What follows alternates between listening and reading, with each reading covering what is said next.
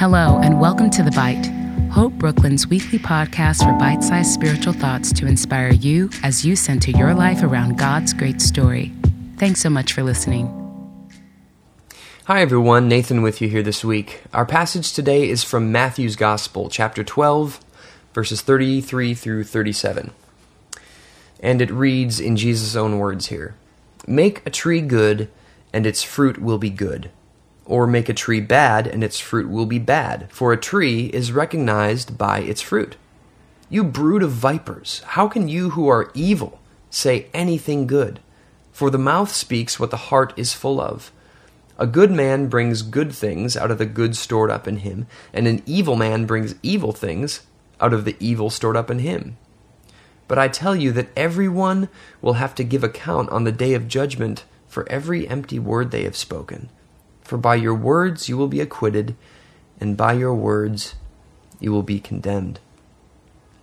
I can't think of a more perfect passage to illustrate what we've been talking about on Sunday mornings at Hope Brooklyn with our The Way of Jesus series, based largely off of the quote and ultimately the idea by Erwin Schrödinger that a living creature gets its life by ingesting, digesting, and metabolizing.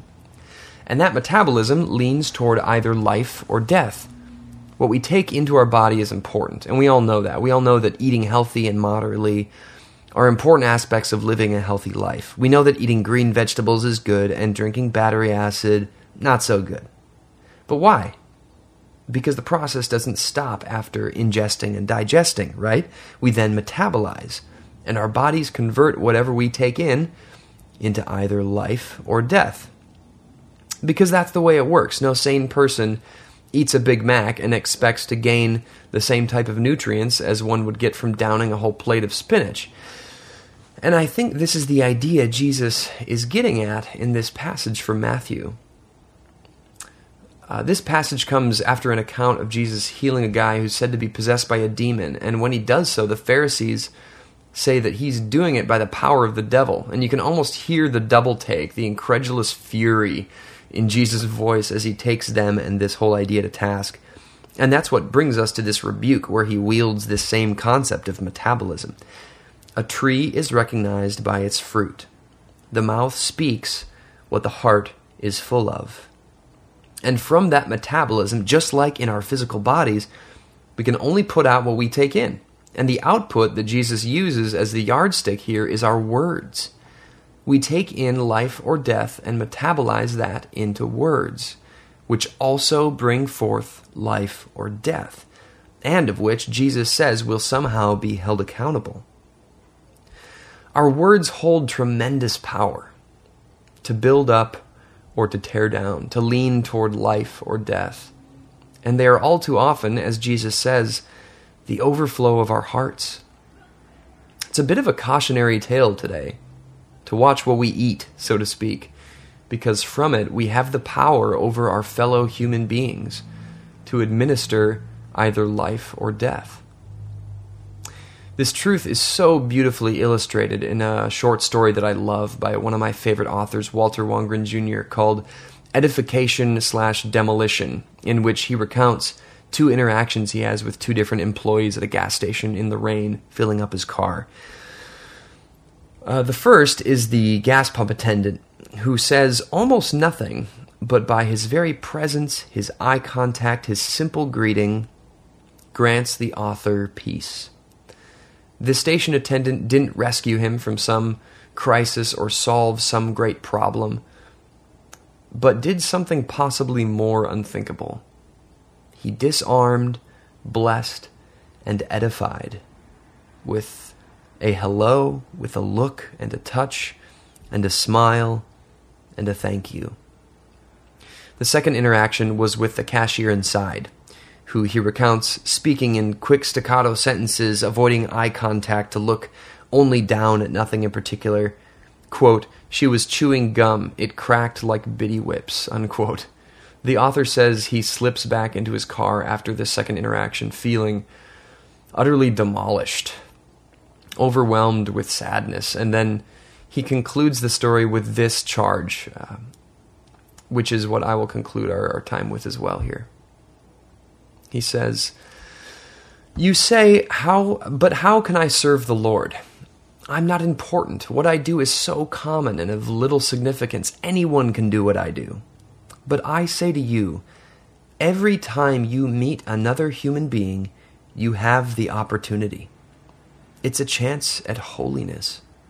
For you will do one of two things then.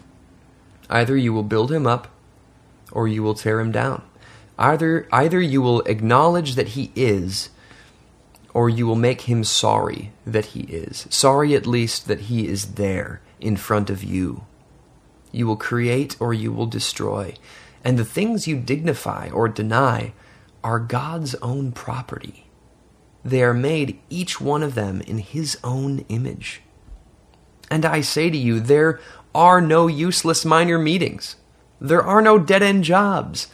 There are no pointless lives. Swallow your sorrows. Forget your grievances and all the hurt your poor life has sustained.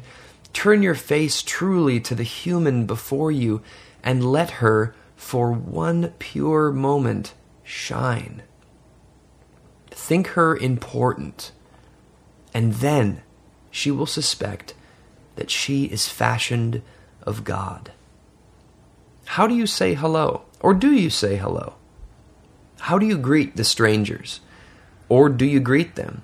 Are you so proud as to burden your customer, your client, your neighbor, your child with your tribulation, even by attitude, even by crabbiness, anger, or gloom? Demolition. Or do you look them in the eye and grant them peace? Such are the members of the body of Christ, and edification in a service station. God, help us to use our words well. Help us to realize and be aware that every opportunity is a chance at edification or demolition. That we are given this incredible power to either build up or to tear down with every interaction with our fellow brothers and sisters. Help us choose life. Open our eyes, open our ears. Make us aware of your presence and what you're up to all around us. We love you. It's in Jesus' name we pray. Amen. Thanks again for tuning in to another episode of The Bite. To find out more about the mission and ministry of Hope Brooklyn and to subscribe to our other podcasts and lots more, visit us online at www.hopebrooklyn.org.